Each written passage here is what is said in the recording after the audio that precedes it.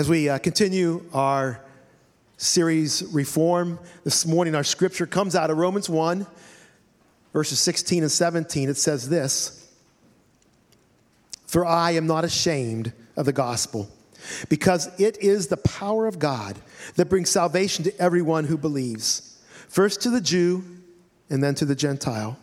For in the gospel the righteousness of God is revealed, a righteousness that is by faith, from first to last, just as it is written, the righteous will live by faith."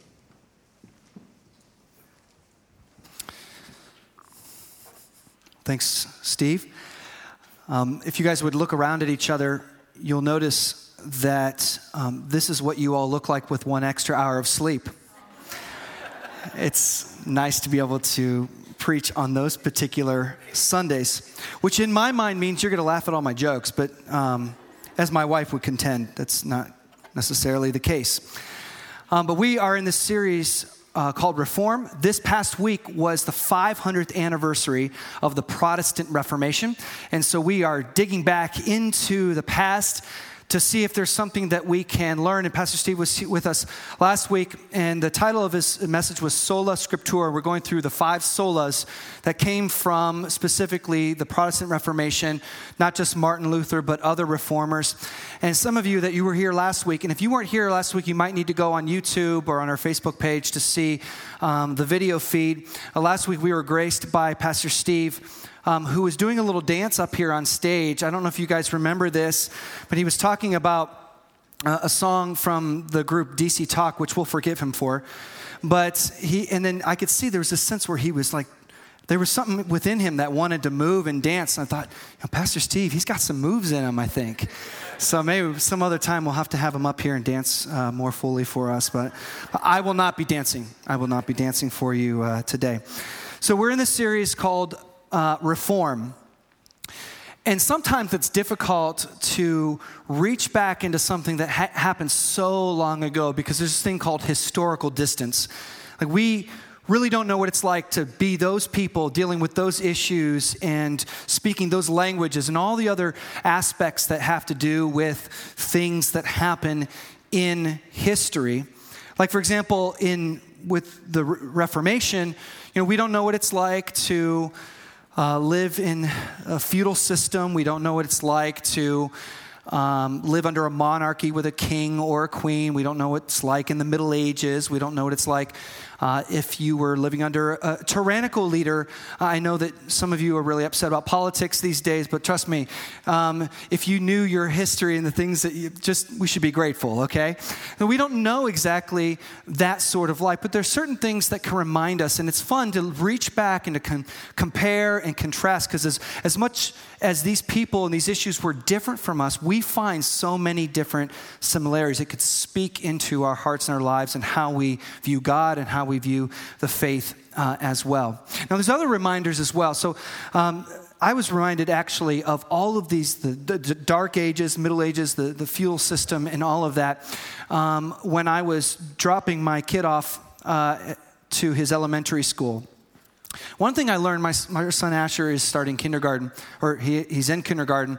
So we're in this new season, and I'm learning, how things go. One of the things I've learned is that there's just as many rules for the parents as there are for the children, and I think probably for good reason. But the drop-off is like landing the chopper into the LZ and, dropping the Marines off. In fact, there are administrators and teachers that have air traffic control lights guiding us in.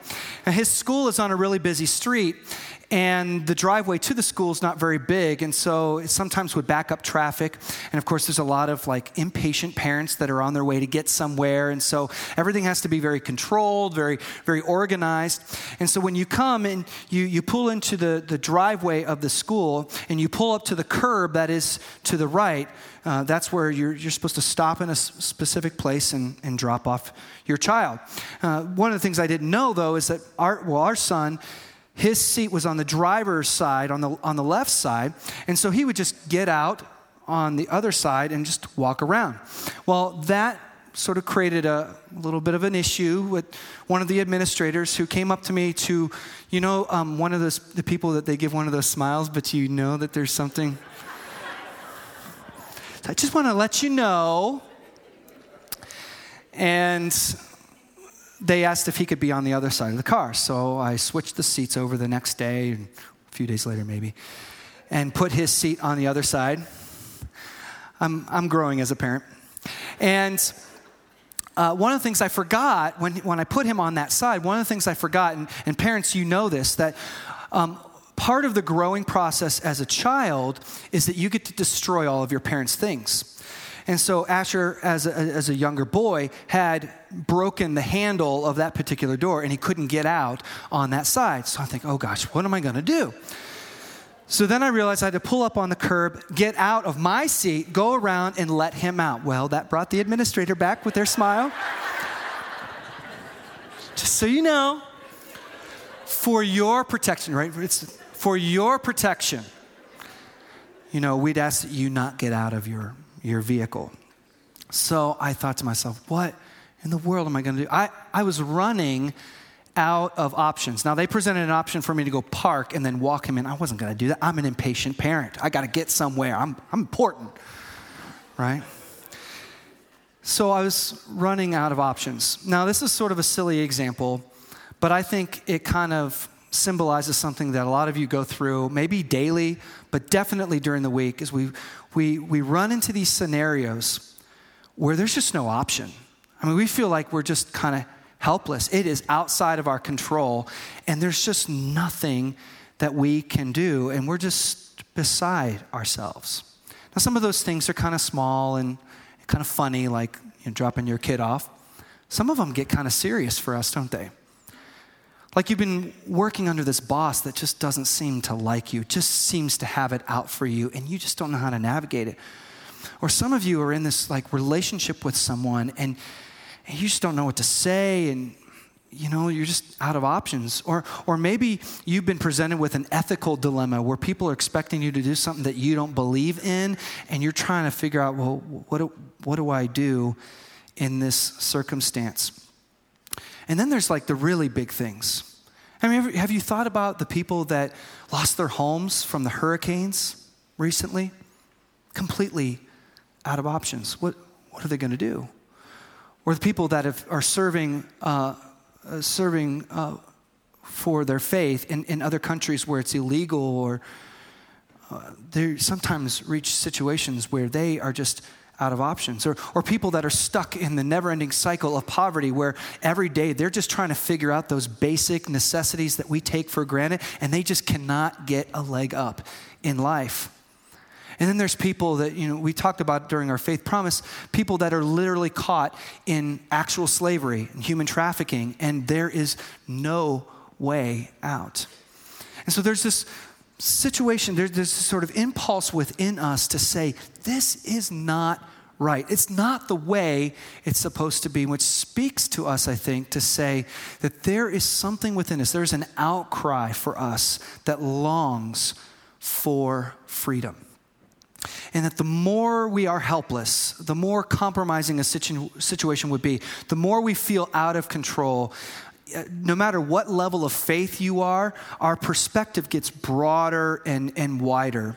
So, for example, if we run into a problem, we begin to feel helpless, we can no longer think about the individuals that are involved. We suddenly think about the system or the man. The man's got me down. It becomes more abstract and wide and general. And sometimes, even people of all different levels of faith then turn to God. Their focus becomes fixated on God. And I think we've all done that. Now, some of you who are really heroes of the faith, like you think about God in all kinds of situations. You're just like, praise Jesus, I found the spice aisle in the grocery store. And but some of us don't naturally do that. We think, well, we gotta figure out our own solutions. We gotta work at it. But then it gets above us and bigger than ourselves. And suddenly we start to look, God, are you gonna fix this? Like what's your solution for this? So the key figure in our series of reform is Martin Luther. And the key event of the Protestant Reformation was Luther nailing the 95 Theses on the door of the church in Wittenberg, Germany. And sometimes when we learn about these movements and all of that, we key in on some of the figures and some of the major events. But sometimes we don't really get into the nitty-gritty of what caused that. So what I'd like to do and recognize that there's all kinds of different reformers, and Pastor Steve talked about many of those last week. I'm going to key in specifically on Martin Luther because I think there's something particularly going on with him and his spirit and his wrestling that led to him finally taking that step of nailing those 95 theses. Because Martin Luther was trapped. He felt like there was no way out. And it wasn't because he was like locked up in the monastery that he was serving in as a monk. It was a theological or a doctrinal issue. And as much as we talk about the Protestant Reformation and other Reformations, it is a lot of like how people are behaving and things that they're doing. But the Protestant Reformation, in many ways, is a reformation of belief, a reformation of doctrine.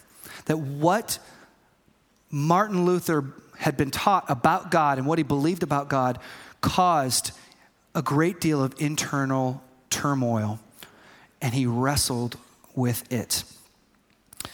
He came to a place where he was stuck. And scholars, well, one of the terms for the wrestling, the struggle that he had, is something that you probably have heard before, is salvation by works. Salvation by works. And salvation by works is simply just this idea that I'm going to earn God's favor. I'm going to earn my place in God's sight by doing good things or being a good person. And maybe you've heard this. Maybe you've said this before where you say, I am a good person, and making that declaration. And then some of us in the church, we hear this phrase, salvation by works, and salvation by works, we kind of learned that it's a derogatory term, but we forget sometimes about how common it is. And sometimes it goes a little undetected when we are showing signs of it. Salvation by works is such a common experience that in Martin Luther's day, it was a pervasive thought, but it wasn't anything new. It was actually replicating the same kinds of problems that Jesus was running into in his day. Because in ancient Judaism, the first century, there was a large belief that having that right standing before God consisted of something called the works of the law, that there were these specific manifestations of faith living into the law. And as long as you did those things, key in on the word did, as long as you did those things, then you were in right standing before God. And some of the examples of these were, circumcision, observing the Sabbath, dietary restrictions, all of these different things. And it consisted not only of things that you would do, but a lot of what you would abstain from. So the things that you would do and the things that you would not do. And that was the key focus of being in that right standing through the eyes of God. And this is so common even today. Most of the world's religions focus and key in on this same sort of belief and the same mentality. That if you were to do the right things and abstain from the wrong things, then you will be in right standing before God. You'll be good. You'll be a good person.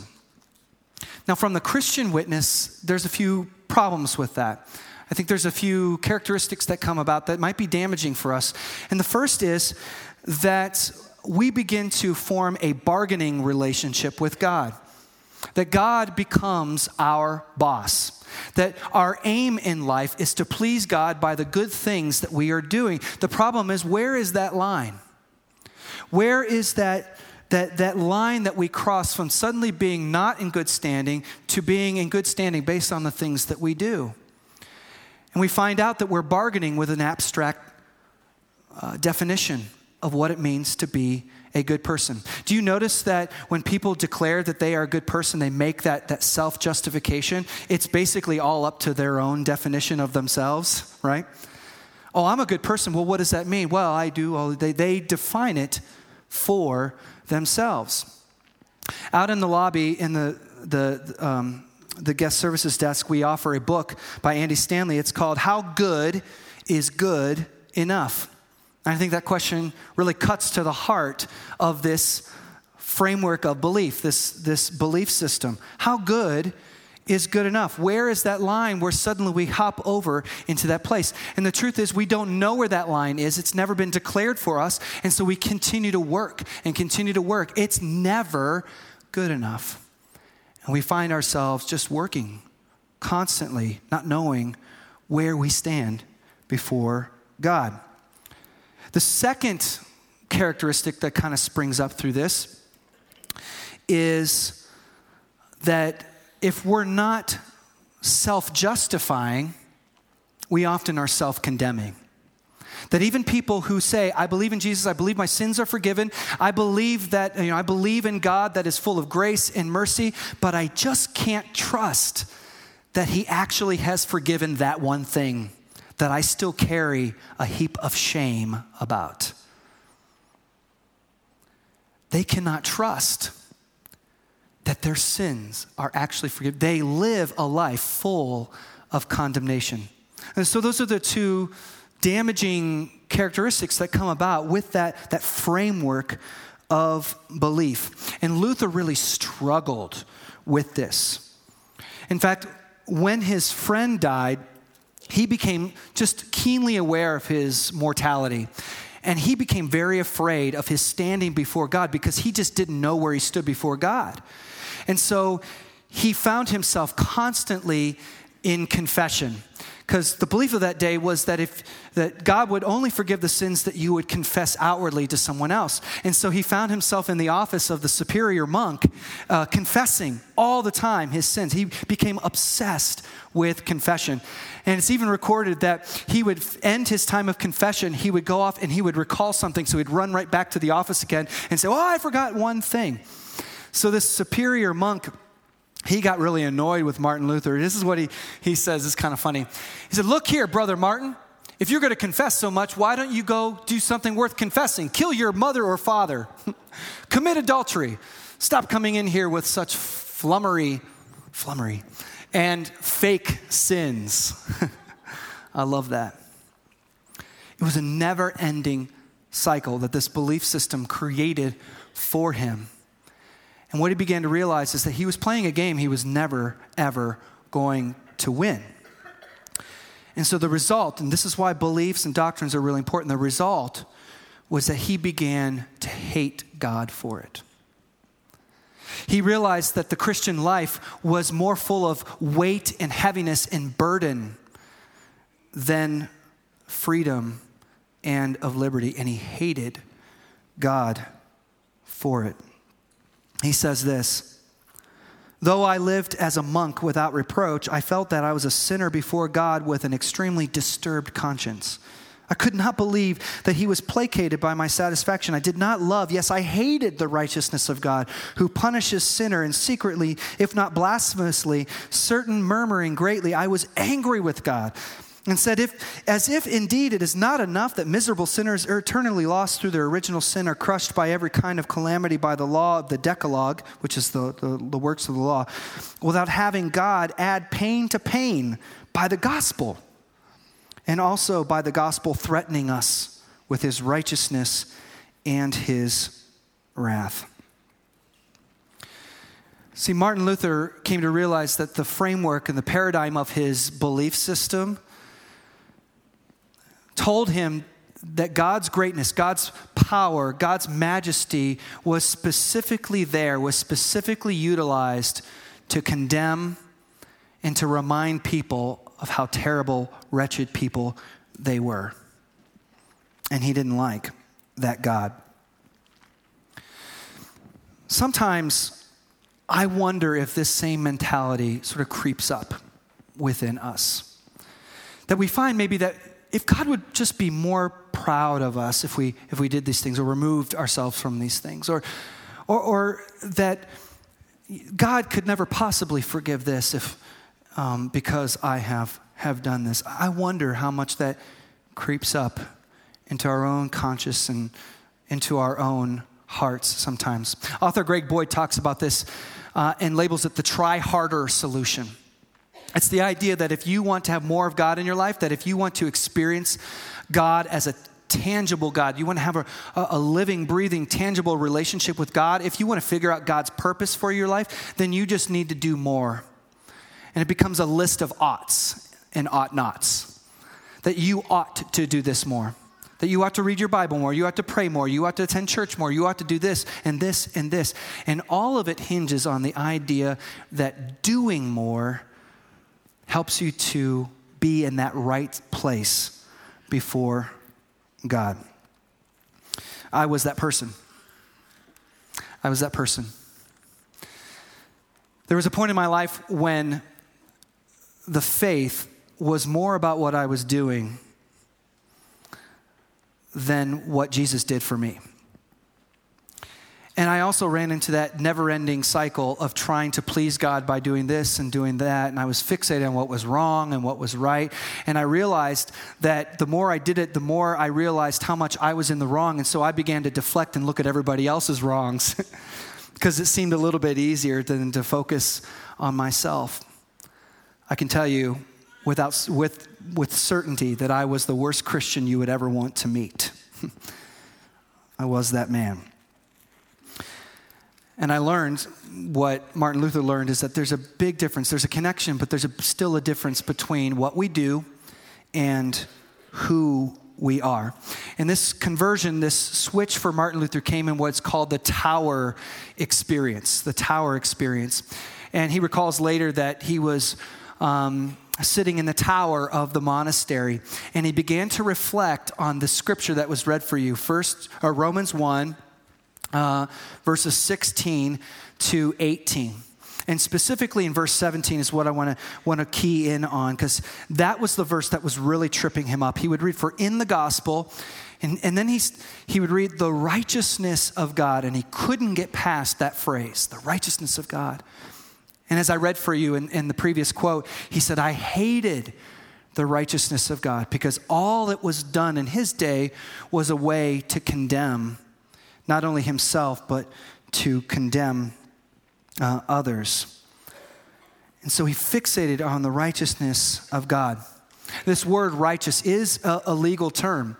It can also be translated as justice, and the Bible that you have might have different ways of saying the righteousness, but it was a declaration of position. It was a standing argument. It was this sort of state of vindication to say that you are in the right. And so when it's talking about God, and God being God, God stands in the right. And that God's rightness or God's justice or God's goodness is revealed. It is shown. It is displayed. How is it displayed? A righteousness that is by faith from first to last. God's righteousness, not ours, but God's righteousness that is revealed, displayed, shown by faith from first to last. And your Bible might say something different because it's trying to make sense of these two Greek prepositions that really are talking about a state of development. Some might say through faith, for faith, or from faith to faith. And the idea is that it becomes from faith into something greater that is also faith. And then, as a way to example this, just as it is written, and this is a quote from Habakkuk, the righteous will live. How will they live? The righteous, the person in right standing, how will they live? They will live not by works, but by faith. And so suddenly Luther's eyes became opened. And it was like this conversion moment for him that suddenly he began to understand who God is and who he is as God's child in a whole different way.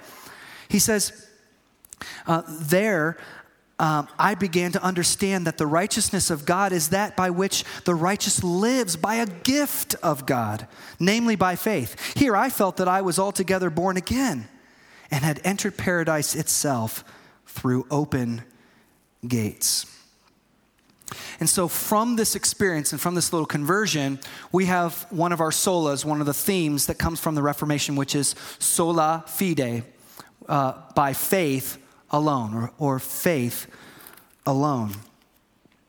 And the cool thing about faith alone is that the results of which are moving from a state of being trapped, from a state of having no options, from a state of not being able to go anywhere, to a state of freedom and to a state of liberty. In fact, Luther had said that there is no freer person than a Christian.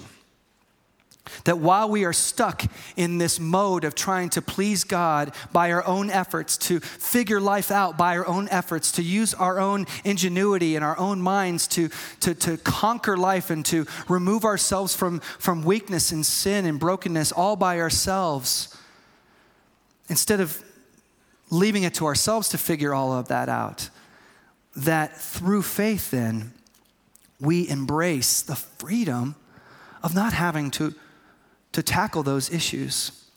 That all that sin and that brokenness and that shame, that's what God takes care of. And we place our faith in that.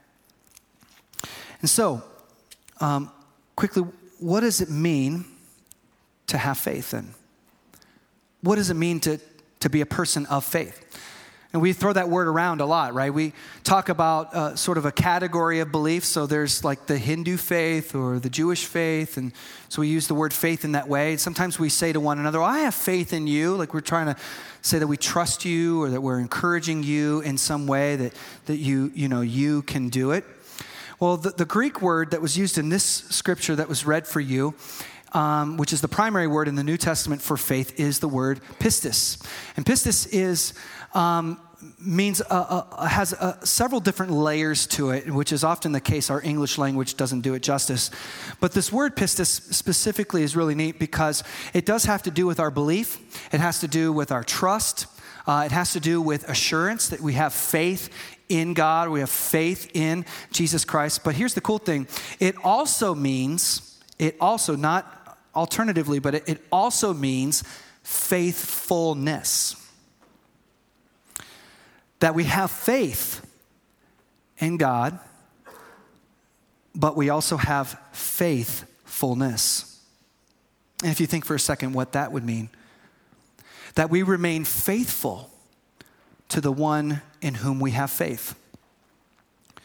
You see that these are relationship words. When we talk about faithfulness, we talk usually about spouses, right? One spouse to the other, remaining faithful to one another in a committed relationship, being faithful maybe in a work relationship. I'm being faithful to my boss or I'm being faithful. That's why we talk about faith promise, which is our giving for missions and outreach, because it is something that we are committing ourselves to. It is a term of relationship. And so in this, we reach a tension between two seemingly alternative images of God. And this is presented all throughout the scriptures, from the Old Testament to the New Testament. That the biblical witness for God is two things that seems contradictory to us in many ways, but in God's perfection holds it in beautiful and harmonious tension. So the one is that God is a judge, that your actions matter. God cares about your behavior or your inaction. That's what sin is. It's the things that we do that contradicts or opposes the purposes of God. So we have a reckoning for that. We are held accountable for that by God. And so God is a judge. And when we go into, at the end of life on this earth, we reckon for those things. But God is also a father with whom we have a relationship. And that God, the Father God, the one that Jesus called Abba, which is like daddy, is the one that lavishes us with grace and mercy and love and tenderness and care. And we live within those tensions. What has happened in a recurrence and recycling of history, not only in the first century Jews, even before that, but in Martin Luther's time, is that people primarily saw God as the judge. And we forgot about the Father. We removed ourselves from that relationship. And that while we're held accountable for the things that we do, what is most important to God, what really grieves God's heart is not so much of what we do, but the distance that is created, the severing of that relationship. And that the whole point of the gospel, the good news, it is good news, the good news of the gospel is that we now have a reconciled relationship with him. This is why it says that it is the power of God to be used for salvation for all. That God uses his eternal, majestic, awesome power, not against us, but for salvation. That is what God is driving towards. And that when we have faith in Jesus Christ, we stand not in our own righteousness, but we stand in the righteousness of the Father that has been gifted to us. You see the difference there? One author said it this way: there's nothing that you can do to make God love you anymore, and there's nothing you can do to make God love you any less. I wonder if there's some of us that have been worried about our standing before God because we're so primarily fixated on what we do rather than living into who we have been created to be in Jesus Christ. There's a story that Jesus told about a man who was wealthy and his brat son who basically said, "I wish you were dead, so I'd like my inheritance early." And so the father agreed to give him his inheritance early, and he took it and he moved away and he lived for himself. He spent it all on himself, and suddenly he realized that all the money was gone. And he was out of options. He was trapped. He was stuck. And so he decided out of desperation to hire himself out as a slave to a farmer. And he was tending to the pigs. And it got so bad that he looked upon the pigs and he said, "I wish I was eating what the pigs were eating."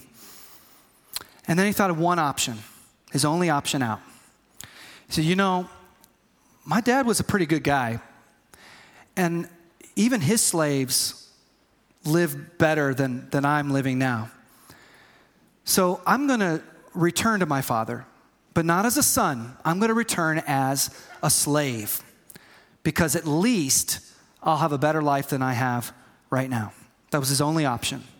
And so he set out to return to the father with the full intention of bringing himself over to him as a slave. In fact, the scripture says that as he was walking, the father sees him while he's still far off. And the father comes to greet him. And the son has this whole rehearsed message in his mind. And he begins to tell him, well, I'm ready to bring myself over as a slave. And the father doesn't even pay attention to what he's saying, doesn't even answer him. Instead, the father turns to his own slaves and servants. You think about that image. He turns to his own slaves and servants and he says, "Go get the robe, go get the rings, and kill the fatted calf because my son," he calls it my son has returned to me. He was once lost, but now he is found. That is God's heart's desire. And our only options are kind of like that prodigal son. I guess as good as it's going to get for me is just living like a slave, trying harder, trying to please God. And we go to him and he sees us while we're still far off and declares you his son, his daughter, his child. Come to me. My prayer for us is that we would be able to just identify those moments where we have left the Father, and sometimes under religious pretenses, that we have focused so much on God the Judge that we have lost God the Father. We find ourselves continuing to work, and not feel the freedom and the liberty that comes in knowing Jesus Christ. I wonder if that's any of us today. Here's the thing. I know that I'm talking to some people that are kind of figuring this whole Jesus thing out, and I know I'm talking to those of you that have been in the church a long time. I know I'm talking to some of you that have been Christians a long time, and I know that because, listen, I preach to myself first. You guys don't understand this. And I find myself living under that weight. But in Christ, through faith, we experience freedom. We experience liberty. So I'm going to ask you to stand, and we're going to sing a couple more lines. And so when you sing this, my prayer is that you would really capture the release of our brokenness, our sin, and our shame, and then the freedom and the liberty that comes directly as a result. Let's sing together.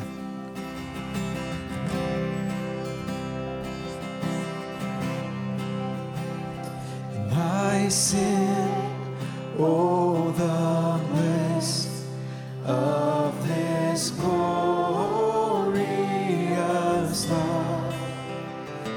My sin, not in part, but the whole is nailed to the cross, and I bear it no more. Praise the Lord, praise the Lord, oh my soul. It is well, it is well, it is well with my soul, with my soul. It is well, it is well with my soul. Let's declare that once more. It is well.